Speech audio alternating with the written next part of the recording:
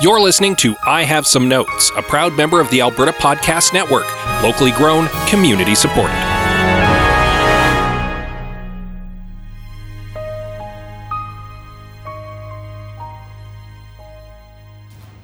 Hey, Greg, I have a pitch for you. I want to do a movie about the quest for the Holy Grail. Oh, like Indiana Jones?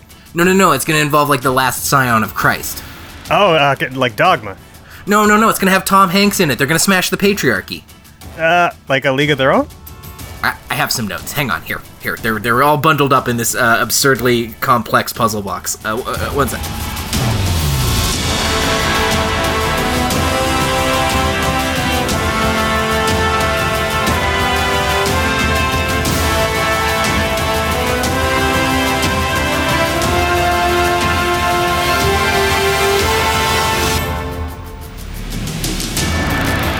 Welcome, everyone, to I Have Some Notes, the movie podcast where we decipher scripts and pull out the perfectly preserved remains of the good idea that was once there at the beginning of time. I am your host, Liam Creswick. I'm Scott C. Bourgeois. I'm Greg Beaver. And I am enjoying improvising the movie podcast where moments. And today we are talking about The Da Vinci Code, 2006 film The Da Vinci Code, directed by Ron Howard from Happy Days, and written by Akavia Goldsman, the screenplay, of course, and then based on the Dan Brown novel. You've seen it in every airport you've ever visited. We'll talk about the cast and stuff here in a sec, but how are you guys doing? How are my pals, Greg and Scott, today? Great. Hey, did you guys see the Mortal Kombat trailer? Mm-hmm. That was cool. They look pretty sweet. Yeah. As I said to a couple people on Twitter, no Johnny Cage, no dollar bills. Really? That's your... Yeah. Yeah. No, if you're doing a Mortal Kombat movie and you don't have Johnny Cage in it, no thank you. Not interested. Well, maybe this Cole Young guy is like a Johnny Cage descendant. Johnny Cage proxy? Yeah, he's definitely a proxy. Like because Yeah. I think he's like a boxer or something like that. So They're going to have to do a lot to win me over, seeing as I mean, it's missing Johnny Cage. I don't know. It just looked goofy and fun in all the right ways, and who knows, what that'll mean once I'm watching it. But I don't know. It's been kind of an interesting week in movie trailers because we got that Cruella de Vil The Cruella movie. Yes, the Cruella backstory that literally no one was asking for. I mean, I tweeted this at our own I Have Some Notes account, but yeah, like she's got to be the one Disney villain that's like actually truly unlikable. It's in her name. She's cruel. Like, and this is what I tweeted, but like, can you imagine if Scar kills Mufasa and it wasn't to usurp his power, but just to make a cool hat? Yeah. Like, yeah. But, I mean, we were making fun of it, but like, fundamentally, I don't think there's any movie that can't be done. Like, there's always a way of getting around it, and like, it's a standalone movie, so there's probably ways of making Cruella sympathetic, and or maybe it's setting her up to being. It's like the sad story of how Cruella became really, really disgusting and evil, and maybe that's it could work. It could work.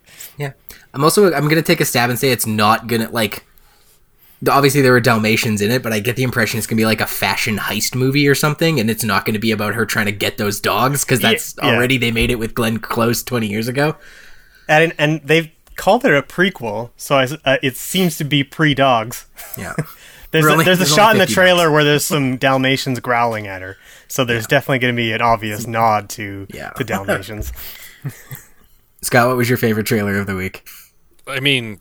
I don't know that there were any other two that made quite the splash those ones did. Yeah, that's true. And of the two, I guess I'm going to say Mortal Kombat, but again, like, no Johnny Cage. What if Johnny Cage was in Cruella? Then I'd be watching Cruella. Actually, I would too. I don't know why. Wherever Johnny Cage goes, I go. Yeah, that's clear. If Johnny Cage showed up in the Cruella movie, that is definitely a Cruella movie that I'm interested to see. Oh yeah, he's in Sponge on the Run.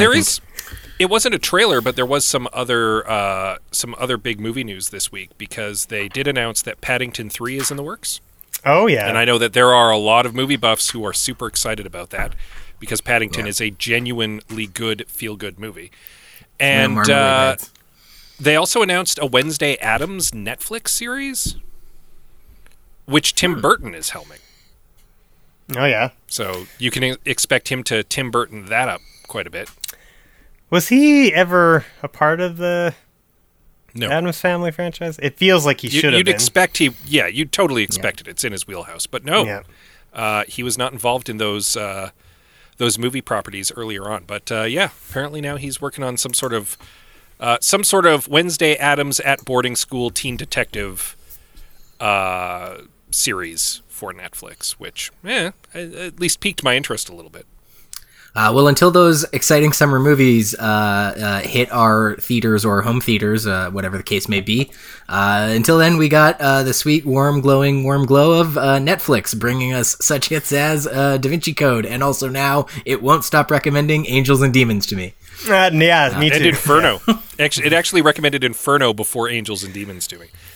Oh, nice. You got your better angle on your algorithm there. But, of course, also Angels and Demons, but The Da Vinci Code stars, of course, Tom Hanks, Audrey Tautou as Sophie Nouveau, Ian McKellen as Sir Teabing, Jean Reno as Captain Fash, which sounds short for fascist, which is kind of funny for a name for a cop. We got Vision as the albino Silas, Dr. Octopus as the Bishop Manuel Octopuso. Yeah, sure, that works. Yeah. No, all great cast. Every time someone showed up on screen, I'm like, yeah, this person. I like him in movies. Yeah, no, say what you will about this film, the cast is stellar. Mm-hmm. And everybody gives it their all. Like, there's no one just there for a payday in this film. Everyone is committed and is doing a great job. I don't know what your guys' watching experience was like, but I have to admit to a certain amount of trepidation talking about this movie, because I think as most sharp-eared listeners will know by now, is that I have trouble remembering the names of things, actors, places, movies, stuff like that.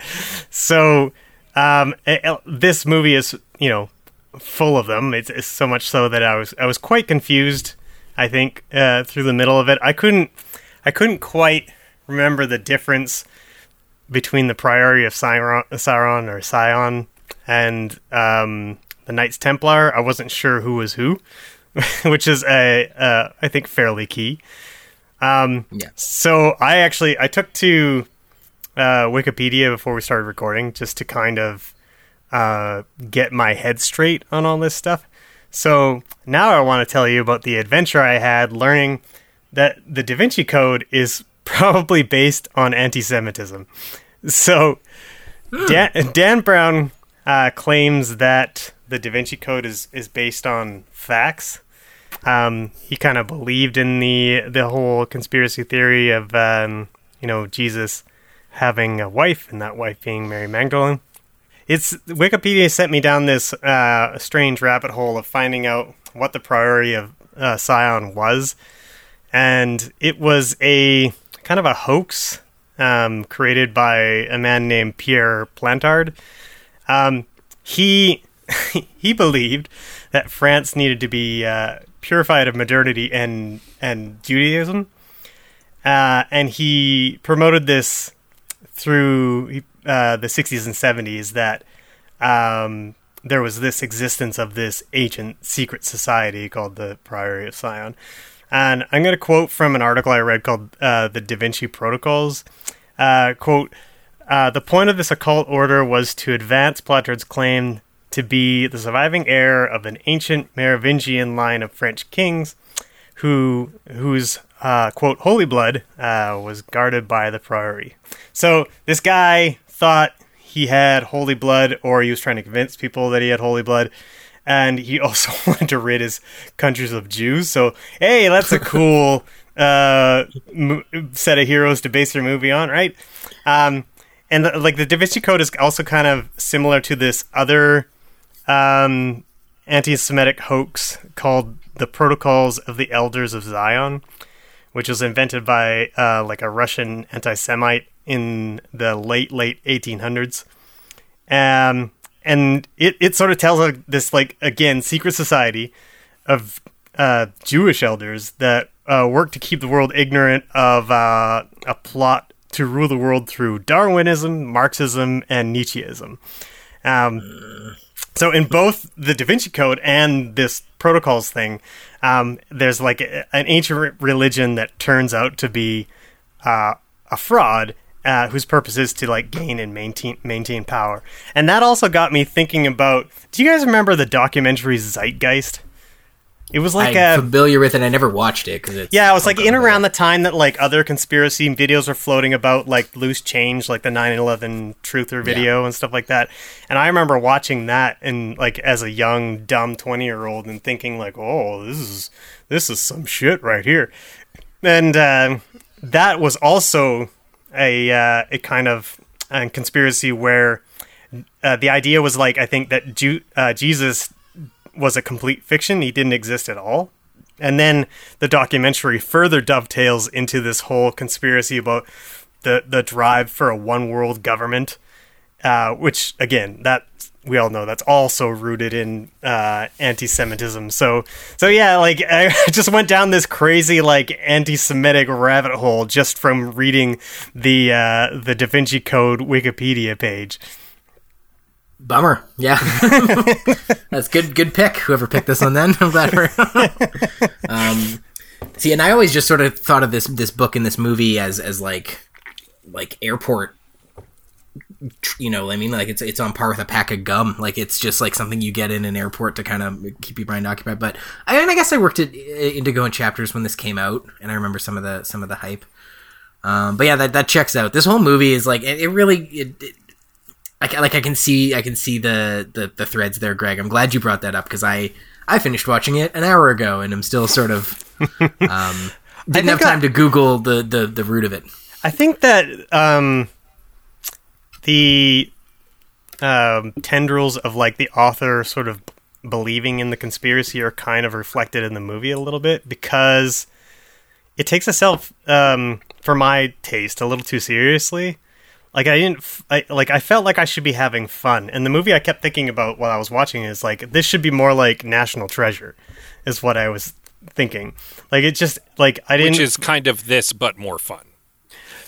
Right, exactly. Yeah, it's just like, and I know that like this one traffics in a bit darker territory, but it's still like I didn't find the it's the way the movie is sort of structured, and I guess we'll talk about that after we get through the plot summary. But yeah, like it's just it's just needed to be a little bit more on the fun side, and I found myself feeling like it was a bit of a slog to get through.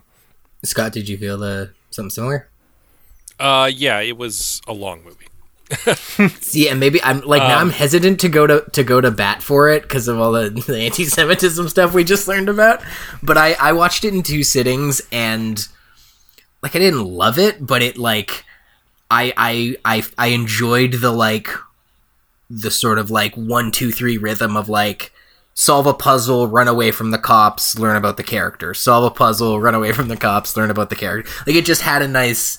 I didn't find it like a drag to watch, but I also watched it in 2 halves. So maybe if I had been sitting there for... my issue with the length, watching it all at once, was that is the rhythm up until I'm going to call it the climax, which happens at the end of Act 2, because then there's a whole act left, and that rhythm stops because it's just denouement for like 40 minutes of this movie. And by the end of it, I was just like, oh my God, how is this movie still going? It's ended twice already. Are you referring to after Ian McKellen gets arrested? Yeah, Ian McKellen gets arrested, and that's the climax of the film. And then there's more mystery to solve. And then they go and they find out that Sophie's the last scion, and it's like, okay. And then the movie ends again. But then Tom Hanks goes back to his hotel room and has another epiphany and goes chasing the final mystery again. And it's just like, how is this still happening? The movie's already over. Like it kept dragging on and dragging on and dragging on. Yeah. In a way that I felt was unnecessary. it feels like it ends when Ian McKellen gets arrested, but I actually was like, oh, movie's over. Okay, like get Pat, mentally preparing to wind down. And then it actually, I found that last bit where they go to the Rose Chapel and then he's running up and down the Bloodline Meridian. Again, maybe I was quite engaged with that. I'm like, that's actually where the mystery picked up for me. Whereas I was like, up until that, I'm like, this is just a fun, like, puzzle runaway adventure. And then when it hit that point, I was like, oh, there's a little mystery to this. Like, don't misunderstand. I get why you want to identify the last Scion, and I mean, I knew who it was at the end of Act 1. I was like, oh, Sophie's going to be the last Scion because she's the only woman in the entire movie. So the laws of conservation of narrative are, if you've got a reveal and there's of a mysterious character and there's only one character in the movie who could fit the bill, they're that person. And so it was like, okay, Sophie's the last Scion, and I had Sir Ian pegged as the teacher before the end of Act 2 as well, because it was just like, okay, like we've run out of characters who these mystery people could be, so it's obviously these people. So it wasn't really a mystery to me, but I get why you want to like resolve that and spell it out for, I guess, the audience. And I understand the purpose of him finding the Holy Grail itself at the end, finding Mary Magdalene's tomb, because it's the completion of his knight's quest. He actually completes the quest for the Holy Grail because he was the worthy knight. I get that that's the trajectory of the story, and that at the end of the Grail quest, the knights pray at her tomb. That's what you do. It felt like it was a very long journey to get there from what was the climax of the movie. Like, the movie peaked, and then there was so much more that was left to happen that by the end of it, it was like, this is really dragging. And it didn't help that the movie had a ton of filler in it. Like, there were a ton of unnecessary flashbacks. In some cases, flashbacks that happened, and then the characters immediately talked about the things that were shown in the flashback. Where it's just like, just do one or the other. You don't need to do both things. We're a bit ahead of ourselves here, though, because we're talking about. Yeah, I was going to say, speaking of flashbacks, let's throw to the trailer and hear from the movie itself. We are in the middle of a war to protect a secret so powerful that if revealed, it would devastate the very foundations of mankind. Professor Langdon, the chief of police would like your assistance. I'm not sure how much help I'm going to be here. Dear God. He did this himself in his own blood? Is it possible? This is a message your grandfather left you. He left us. Might be some kind of anagram. Can you break it? Demons, omens, codes, monks. Da Vinci. Professor Langdon, you're in grave danger. From director Ron Howard. Sir Lee Teabing. Robert, what can an old cripple do for you? I'm into something here that I cannot understand. You asked what will be worth killing for. Symbologist Robert Langdon is framed for the grisly murder of a museum curator. He is miraculously spared arrest by Sophie Neveu, a police cryptographer and the victim's granddaughter. The two are thrust into an ancient mystery surrounding the true purpose of the Knights Templar and whether or not Jesus got laid. Pursued by hardcore Catholics, the French police, and one of the Avengers, Langdon and Neveu must decipher cryptic puzzles conveniently scattered throughout the prettiest parts of Europe. Can they find the Holy Grail before the conspiracy closes in and secures the patriarchy forever? I want to go back quickly to what you said before we hit the trailer, Scott, about the climax of the film and then there being another one shortly thereafter. Like, what I felt was the climax of the movie was the first time we meet Ian McKellen's character. Oh, and he kind of spells out the whole conspiracy for us. Well, yeah, it's like what's weird is like, okay, so we're building up to like this big conspiracy mystery or whatever, and then we hit Ian McKellen, and then it just gets absolutely pasted at us at record speed, in one scene, and I stopped and I looked to see how much time was left, and there was like an hour and a half. And I was like, what's going to happen next? Because I already know everything I wanted to know from this movie. Like, it told me everything that I thought was interesting, and now I don't really care about the next hour and a half, but I got to sit through it. That's a flaw with the movie overall. It tips its hand too early about too much, and that goes with the mystery behind the truth behind the Holy Grail gets revealed to us too early. I would say that Fash's true allegiance is revealed to us way too early. Like, it should be more of a mystery who he's like, what his real agenda is for a longer time. Again, the movie, at least to me, I had figured out who Sophie and Sir Lee were long before that was actually spelled out. It felt like the movie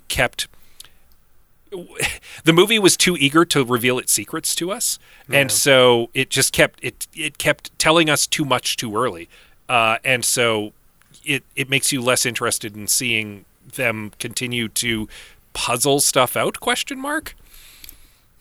I could have sworn that they revealed Sophie as the last Scion in that Ian McKellen scene, because that's what I took from it. And like when they get to the end of the movie and they're going through that, like they're going through this like a reveal that like you're the last blood or whatever, and I'm like, well, yeah, we knew that, right? Yeah, but as I said, like by the end of Act 1, I knew who it was, and it was pretty much at that same time where I was like, oh, okay, she's the only, and for the record, she's the only woman in the movie, in a movie where they're trying to stop people who are securing the patriarchy, which is a weird story. But, you know, whatever. She's the only woman, and therefore she's clearly the last Scion. Like, that was the trajectory it was going. And again, I had Sir Ian pegged as the villain early on, because it was just like, we've run out of characters who the mystery villain could be. Well, he's not the... Is he the villain? He's like... Well, his okay, motives so are the mysterious teacher who's been helping the villains, I guess I should say. Because like he's an antagonist. I don't know if he's the villain. Yeah, and I think that's because he's maybe one of the things I sort of hesitant to say. Like, well, yeah, like that I liked about it was like his.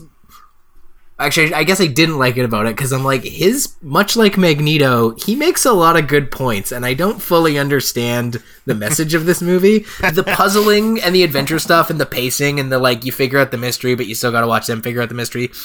Again, I was, like, okay with that. I was along for the, like, solve puzzles, run away adventure. But once it got to the end where I'm like, wait, is the point of this that, like, the Christian status quo is okay? Because Ian McKellen's whole thing was like, he's like, oh, if we reveal Princess Sophie to be the living bloodline of Christ, we can shatter the patriarchy and, like, get, like, women and poor people and marginalized people back into the church and make the church what it was all about.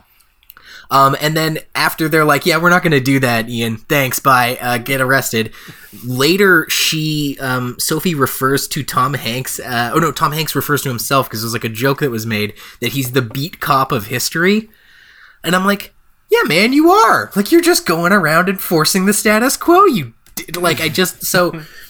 In the broadest strokes, I enjoyed this movie the same way I'm sure I would have enjoyed the novel if I needed something to read because my flight to Florida got delayed. Right. And it was like just that I described this before we started. I called it like a medium high of in terms of, like, you know, not getting stoned on weed, though I did do that when I watched it. But like on a stove burner, like. Some movies you gotta go all the way, give it full focus. It's a Charlie Kaufman cerebral epic. Other ones are dumb, turn off your brain adventure. This is like, you gotta pay some attention and kind of give it some critical thought, but yeah. Oh, for sure. Like, the movie is competently directed, and it's very pretty to look at. Like, they go to a lot of great places, and the cast, again, is stellar, and they're acting their faces off through this movie. Like, they're doing a great job, and that elevates what is very milquetoast, very by the numbers conspiracy thriller schlock, and like that's the reason why I say the movie is watchable. Like, it's fine, but if they had a less competent director or didn't have just a constellation of stars in the cast, I don't think that this movie would be as good as it turned out being. I think the movie really comes alive at first appearance of Ian McKellen. It's like I was quite, I don't know, like bored is maybe too strong a word, but like I wasn't necessarily enjoying myself a whole lot. And when Ian McKellen gets on screen, like he's, you know, he just brings it all to life. Like he's one of the few characters in this movie that has some real personality. And like I don't feel like Robert Langdon does. Sophie doesn't have much, mostly because the movie, for a movie that's ostensibly about Sophie, spends very little time exploring her, which is super frustrating. You had even mentioned earlier on, possibly before we were recording, that in the end, she's the cryptographer, and in the end, she's not even the one who solves the puzzle. No, the biggest puzzle in the movie, and they keep talking about how she's this great code cracker, and that her grandfather spent his entire life, you know, teaching her how to solve these puzzles and stuff like that, and how to keep secrets and whatever. And then when it comes to the big moment when there's an enormous puzzle to solve, it's the fucking author who does it, and she's sitting there going, I don't know how. Yeah, because her job isn't to be the cryptographer. She's the MacGuffin. She's the Holy Grail. Yeah. She's the item to be treasured and rescued and protected. Yeah, I find that so thoroughly frustrating because it's a very weird choice. Yeah, because I would argue that this movie doesn't need Robert Langdon at all. Like Sophie is she's a cop, first of all, right, or an investigator. So she has every impetus to investigate her own grandfather's death and be highly motivated for it. She is supposed to be excellent with codes and cracking things. So that would give her all kinds of agency to go about solving the murder, right? But for some reason, I'm gonna just call it sexism, that we need this man in there to do all the things that the movie is telling us that she was essentially born to do. Yeah, I think you've just given me my fix. I was worried that we were actually tiptoeing into fixed territory there, but I will say this at the very least: it would have been real easy for this movie to put in a romantic plot between Robert and Sophie, and they resisted that. There is not one. Yeah, I'll give it credit for that. They have a little intimate moment at the end, but it's very much like we've been through some stuff together, and we're gonna have a hug because we're kind of friends now, and that's it. It was very chaste. There was no romance between them. Yeah, and I was worried that was going to be a thing for a while, and I'm glad that they resisted it. Agreed. Though I'll throw this in there because it's not a fix. It's not even really about this movie. It's just something that, and when you talked about them, how much they'd been through, this is something that movies like this always, I can't help but shake in my mind. And when I say like this, movies where the call to adventure is like thrust onto the main characters, like that moment, like drop what you're doing and go, call to adventure. I can't always help but think it's like, what if he had like a rock in his shoe, or like what if he like had a blister, or like, you know, like unclean underwear. Like what if he didn't wear his good underwear that day? And it's like, because Robert Langdon and Sophie are go from the moment they find that body. Like they're just running and solving mysteries for like 48 hours straight. And this isn't like, I'm not trying to be like a nitpicky nerd. It's just something I can never shake in movies, is I'm like, man, they didn't like eat. Like, I'd be so grumpy if like it was his phone charged. In the bathroom. Yeah. They never and it's, I'm not saying like, oh, movies need to stop and show us characters. I don't expect that. It's just every time I see a movie where the main character drops what they're doing and answers the call to adventure for like hours at a time. Excuse me. I'm like, don't you have to poop? Like, like, did you brush it? Like, what if you didn't brush your teeth? Like, it would just, anyway. Phone's dead. You know what I mean. Speaking of the call to adventure, I didn't particularly like the opening sequence where the police show up to Robert Langdon's book signing.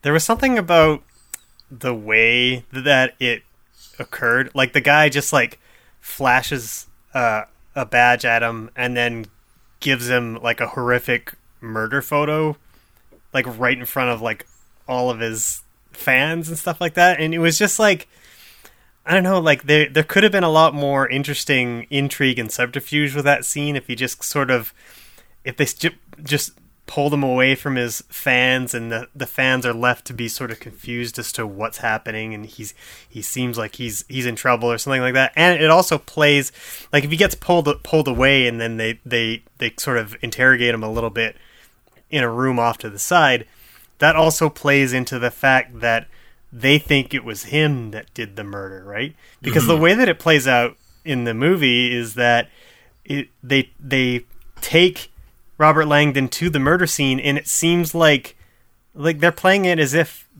he's there to help them solve it, right? Yeah. And like I don't know, like I don't know, in what world, like would you take a murder suspect to the murder scene and then be like, solve the puzzle for me? Just kidding. I thought it was you all along. Yeah, that really, that bothered me too. That not so much the table thing though. That was weird. I was gonna comment in our little chat like, that's not how you arrest someone just while they're signing books. But I thought it was gonna be pedantic. But I'm glad someone else thought it. But definitely the whole thing about how they bring him into the murder scene under false pretenses. Yeah. Yeah. Yeah. I just thought maybe there the would be a more French fun just way to do it. police differently than we're used to here in North America. How do we know? That's right. Yeah. Well, I mean, and I guess like Sophie is a cop as well, and she's like, he wasn't going to let you leave. So it's like maybe that's just how Fash rolls. Yeah, I guess is, described as being a particularly stubborn and bullheaded investigator, and it's possible that he was. And this is totally headcanoning it. Like it's not explicit in the film in any way, and I have not read the book, so I don't know. But it could be that he was doing it to throw Langdon off guard so that he would incriminate himself. Possibly. I mean, like, even if Fash was like a more aggressive and standoffish with Robert Langdon, that might have helped that scene a little bit. But it's just the way that it read to me is just like, oh, we're just pulling in a dude to help out, and it was sort of like a twist that he was being, and I like that he was under investigation, and I didn't really think that was like much of a plot twist for me. So I don't know. Didn't work for me.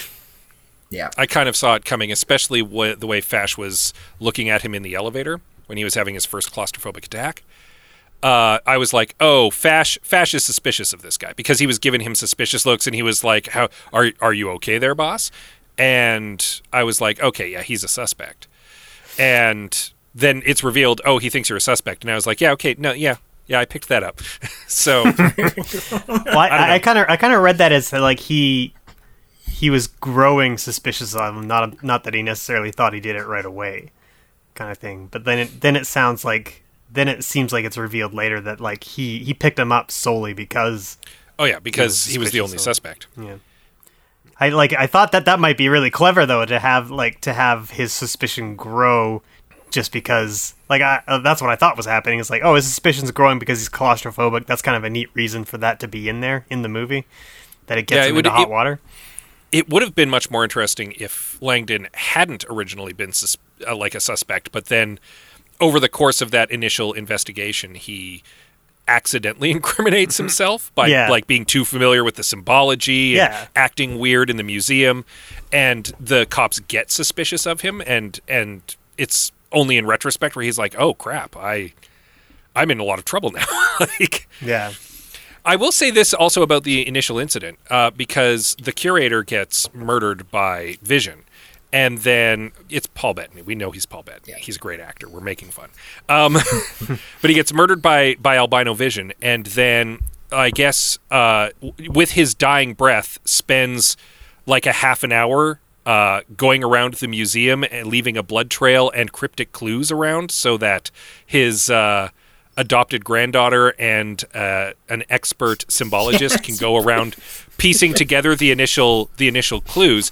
And it's like, seriously, a guy who's dying from murder, it has the the presence of mind and the time to go around scrambled the museum. Fibonacci numbers. Yeah, leaving an elaborate puzzle like that actually strained my credulity quite a bit. Bleeding a pentagram from his chest, and he's no, it would have been like, and it's one thing for him to leave the one message, but he went to other paintings and left messages there too, and it's just like, how did he have the time to do this? If I was dying, I would not have the presence of mind to do this.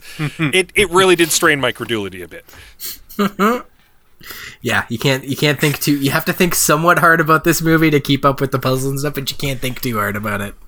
No. Can we talk a little bit about the puzzles, because I said earlier that this movie just wasn't fun enough for me, and I think that the puzzles were a big chunk of that, because I didn't find them satisfying or interesting in any way. Like at the beginning, when they find Sunye, who's the guy who dies initially to set the whole thing off, like he writes a message in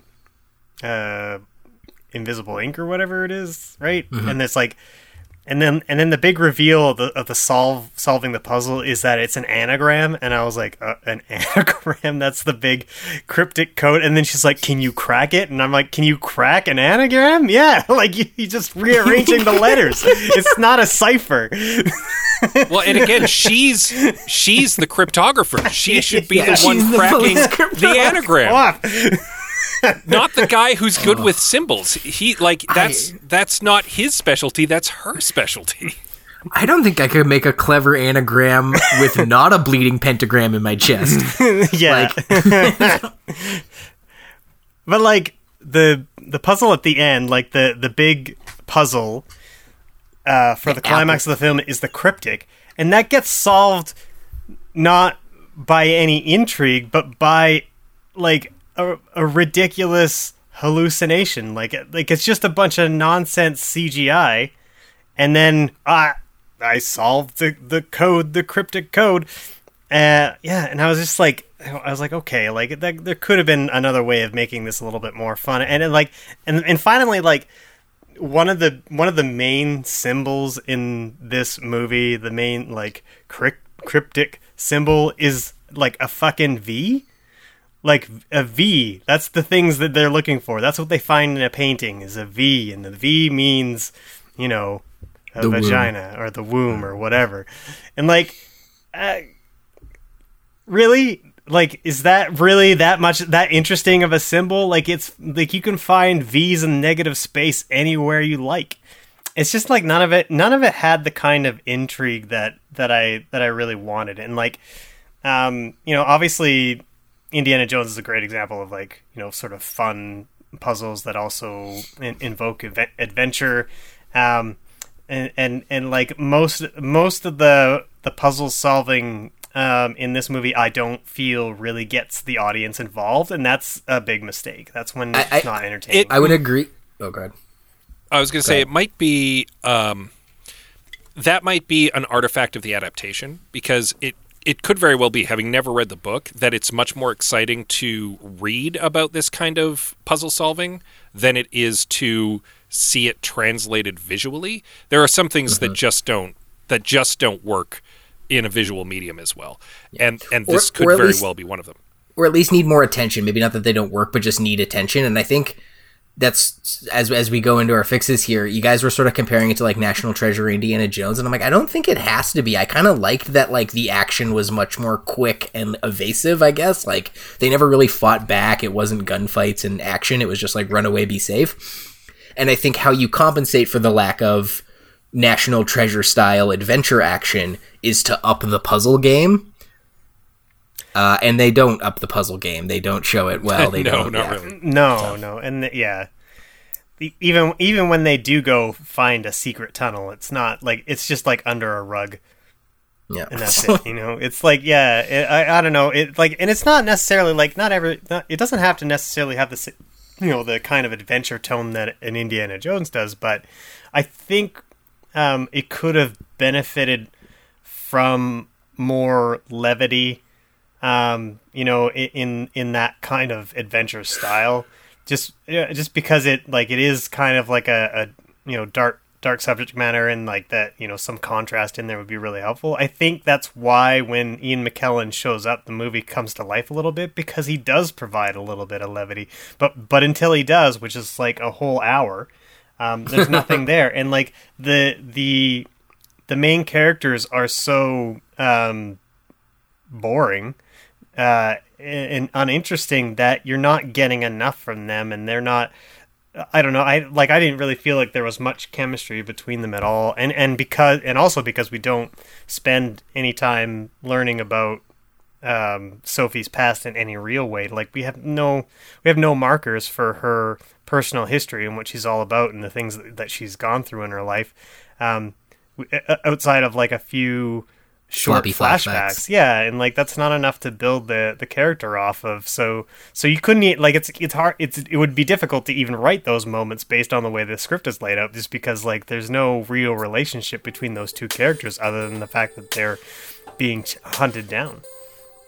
Well, it sounds like we've all got some maybe more fixes for this than we might have thought going into it. So let's go to the break and fix this film. This episode of I Have Some Notes is brought to you by Taproot Edmonton, your source for curiosity-driven coverage of our city cultivated by the community. Taproot publishes a weekly arts roundup gathering up what's happening locally in theater, dance, the visual arts, the literary arts, and more. It's cultivated by Fonda Mithrush, a veteran of Edmonton's art scene and co-host of I Don't Get It, a fellow member of the Alberta Podcast Network. Subscribe to the arts roundup for free at taprootedmonton.ca. Welcome back to I Have Some Notes. Let's crack this Da Vinci Code. Greg, Scott, what do you got for fixes? This can be a hard one. I can start then, because there was one that I sort of stumbled on in our conversation in the first half. I think it is a big tragedy that Sophie is not the main code breaker. And so I think it would obviously changes, screw you, I was about to say Ken Follett, but screw you, Dan Brown. I don't care what you wrote in your book. You don't cut Robert Langdon. You make him a theology professor. Make him much more like history and Christian knowledgeable, I guess. Right. And let her be the code breaker. Yeah. So their skills complement one another. You can still make him a religious symbologist. And actually, you saying that, I think, solves one of my problems with the movie, in that the movie tips its hand about Sir Ian being the mysterious teacher too early.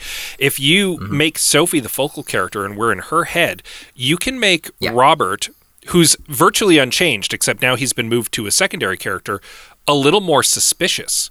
And he can still turn out to be steadfast in the end, but then as she has Robert as the historian and Sir Ian as the conspiracy nut bouncing off of each other when she's added them both to her party, there can be some question about one of these guys is clearly not on the up and up, and one of them must be the secret bad guy. And it adds a little more tension because we don't know which one it is. It's not so obvious so quickly that Sir Ian is the secret bad guy. Because it could be either one. It also adds, the what I wanted to add too by making her not the code, or making her the code breaker and him the historian. The one code she fails to break, the one mystery that is right in front of her face and can't solve it, he solves, which is that she's the last scion and that what's his name wasn't her real grandfather. So it's she's breaking codes all the way up to that, and breaking codes, solving puzzles all the way up to that. And that's the one that's right in front of her face that she can't see. And so, make him a secondary character, make him the Watson to her Holmes. I think that actually versa. That solves a lot of the issues in this movie. And it also repositions the only woman in the movie into the main character role in a movie where the villains are literally trying to enforce the patriarchy. So it's weird that it requires dudes to do it. Yeah. Sorry, are there a lot of movies where the MacGuffin has to find themselves? Because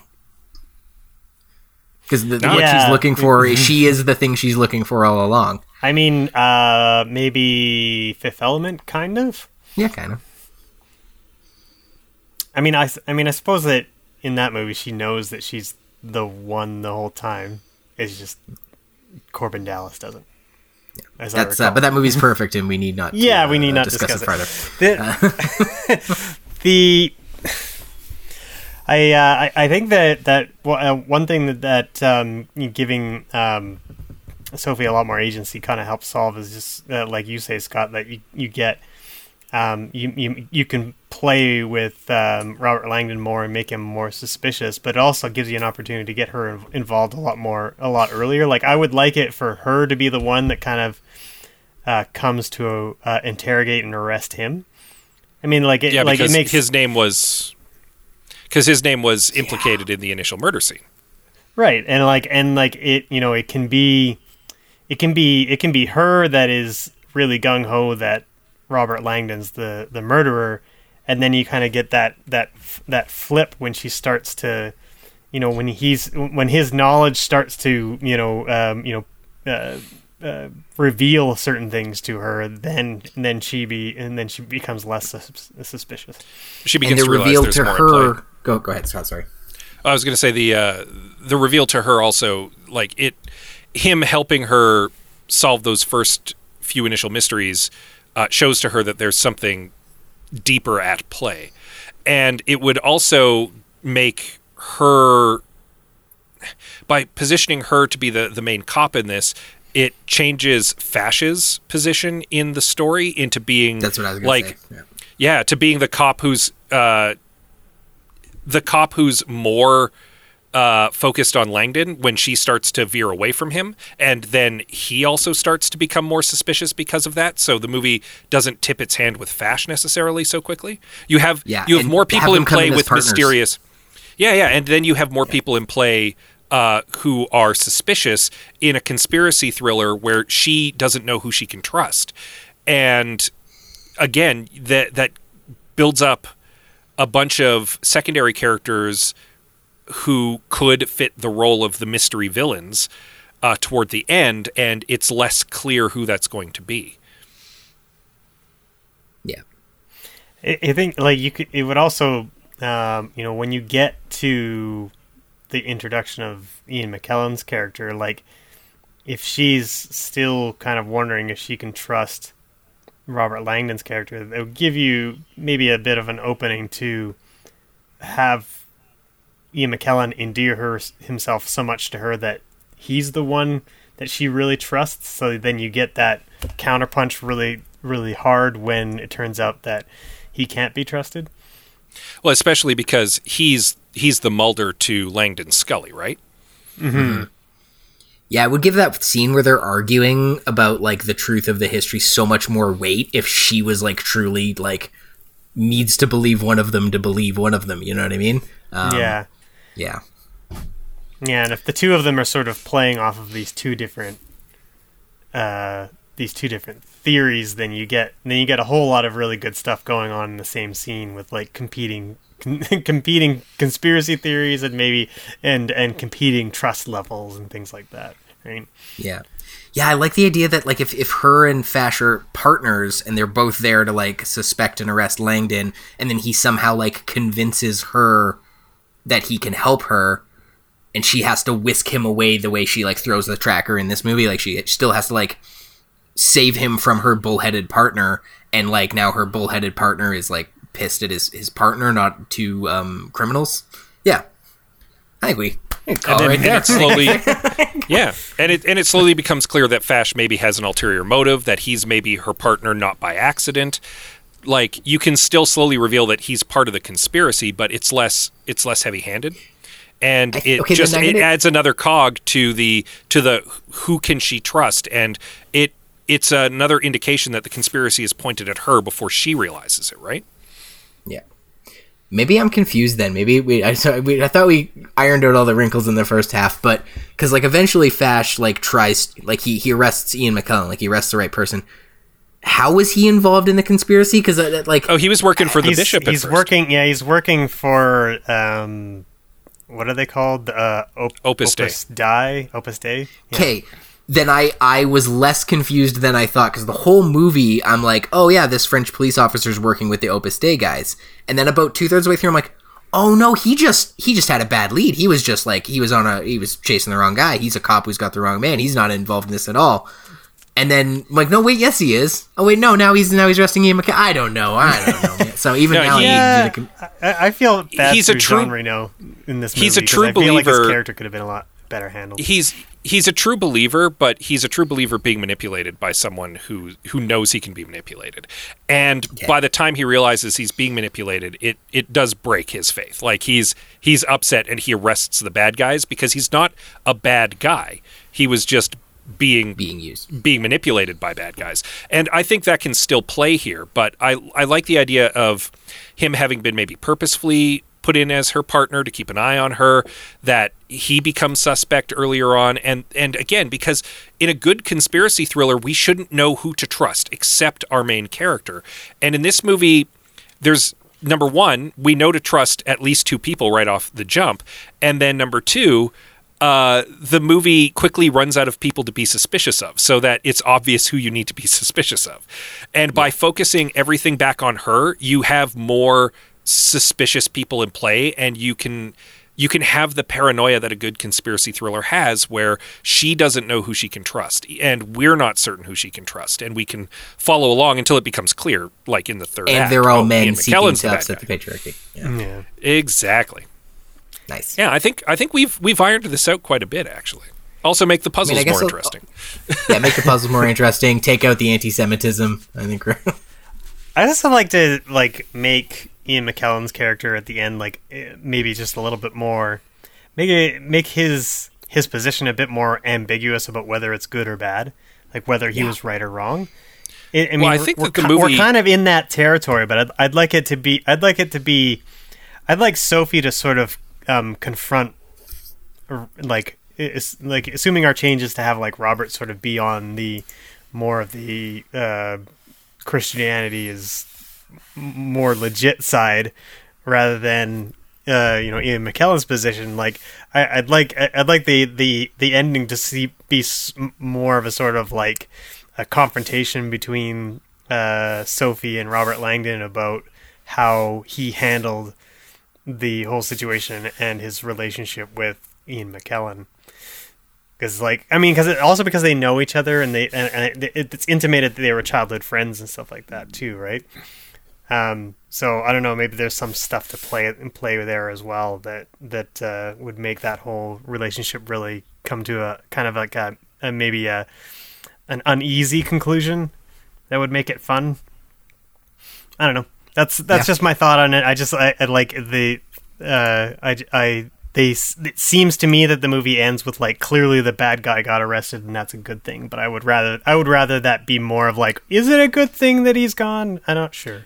Well, in the movie he's very much presented as a zealot, just on the other side. Right. Yeah. Yeah. But it would be interesting if there's some question about like is the right thing to keep this conspiracy on the DL, is the right thing to go public with it, like what does the church do more good than bad? Like it is interesting to have some of that in the air. Yeah. There's so many really big, meaty questions about, religion to sort of you can attack in this movie, and I just it feels a bit like the movie as written sort of takes a pass on it. Yeah, it defends that status quo. It assumes that criticism be damned, church status quo as it is probably what we want to maintain, and we'll get the beat cops of history to enforce it. Yeah, the movie is wishy-washy about its own central theme, which is really. And I suppose that's probably true of the book too, which is kind of weird in retrospect because it seems to take a very anti-organized religion stance on the one hand, but then at the end is like, but whatever. It's already here and organized. We're not going to topple it. Yeah, there's no proclamation that the Priors of Sion are going to announce to the world who Sophie is, and I guess they can't really because there's not really any evidence left for them to be able to do it. Yeah. So So I don't know. It's the movie wusses out at the end. Yeah, it just seems like it just takes the easier way out.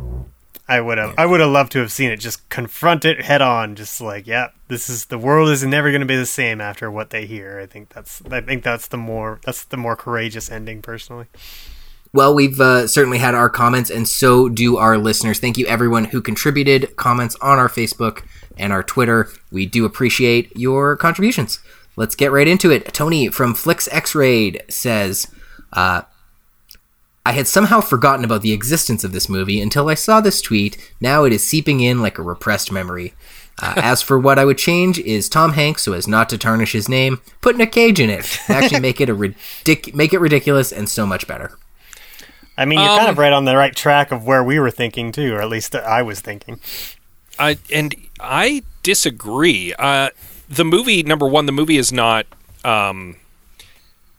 zany enough for Nick Cage, and I think zany is the right word here.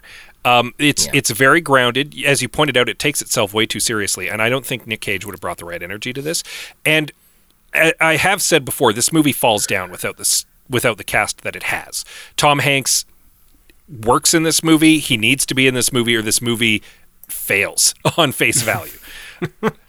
V. Martin writes, and that's the name. That's not Liam saying V. Martin writes. So it's V. Martin writes.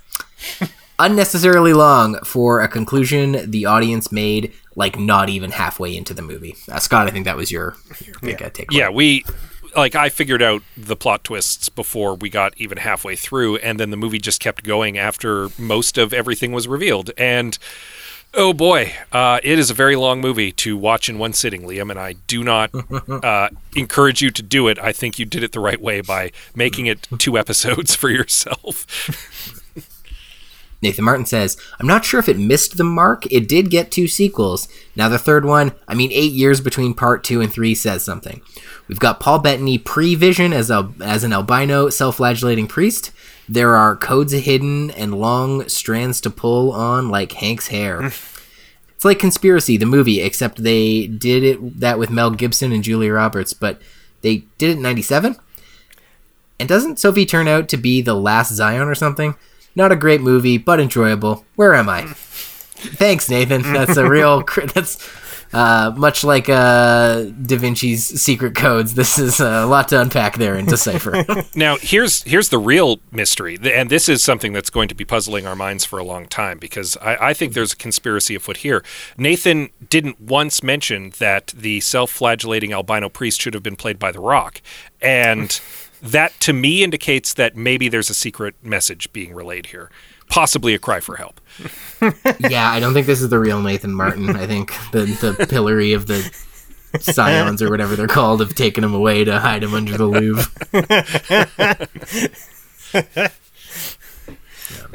The Rock can play Jesus. I don't know. Yeah, for sure. Andrew Craig says they completely underrepresented the Merovingian connections to the British crown. Or something. The Merovingians were supposedly a French royal line, so... Yeah. I thought that was the guy from The Matrix.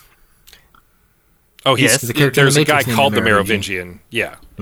And he's a reference to this. Wait, is there Christian symbolism in The Matrix? No. I said that as a joke, but I guess there isn't. I don't know. Oh yeah, damn it. No, there totally is. I was being sarcastic. Yeah, okay. Then your reaction made me doubt myself. Oh, I'm sorry. Sandman, come on. I was being sarcastic. Ugh, I don't know what I believe in anymore. This movie's really gotten under my skin. Well, I didn't want to belabor the point or like point out to you like something that was definitely Christian symbolism in The Matrix, because I knew you were making the joke, and then you got confused. Scott confused me. I'm like, wait, was I making a joke or am I an idiot? Okay, no, I'm a comedy genius, and Scott confused me. That's great.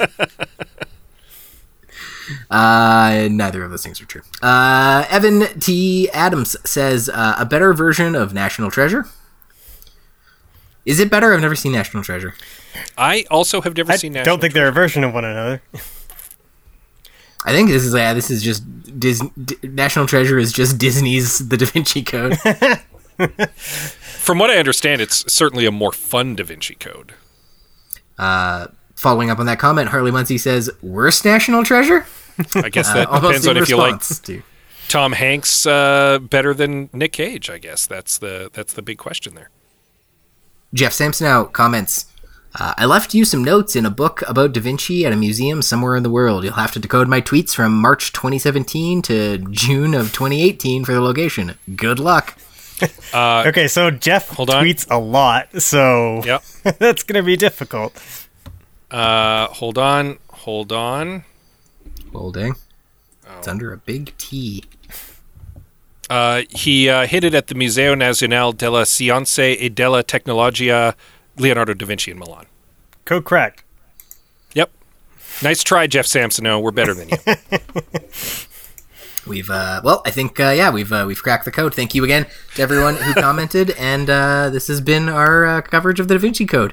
I'm looking forward to next episode for sure. Yeah, what are we doing next episode?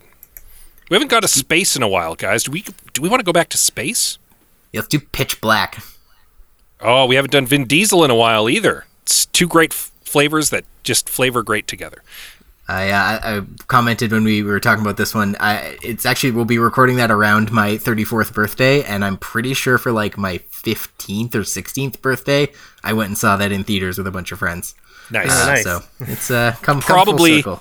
Probably the target age to see that movie, as I recall.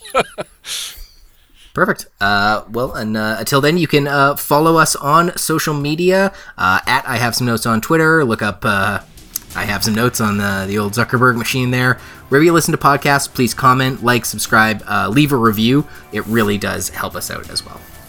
You can also help us out by supporting the Alberta Podcast Network, where you can check out such other great podcasts as Assumptions, which is a religious-themed podcast, thus appropriate for this episode, and other great media-related podcasts such as Kyle and Dave versus the Machine. You can check them out right now at albertapodcastnetwork.com. As mentioned, next 2 weeks from now, we'll be doing some Vin Dieseling all over the place. So get your comments in for Pitch Black now. Don't delay. Until then, I'm your host, Liam Creswick. I'm Scott C. Bourgeois. I'm Greg Beaver. Wear a mask, wash your hands, Black Lives Matter, and keep watching the skies. For the stars she's buried under. That's a good one.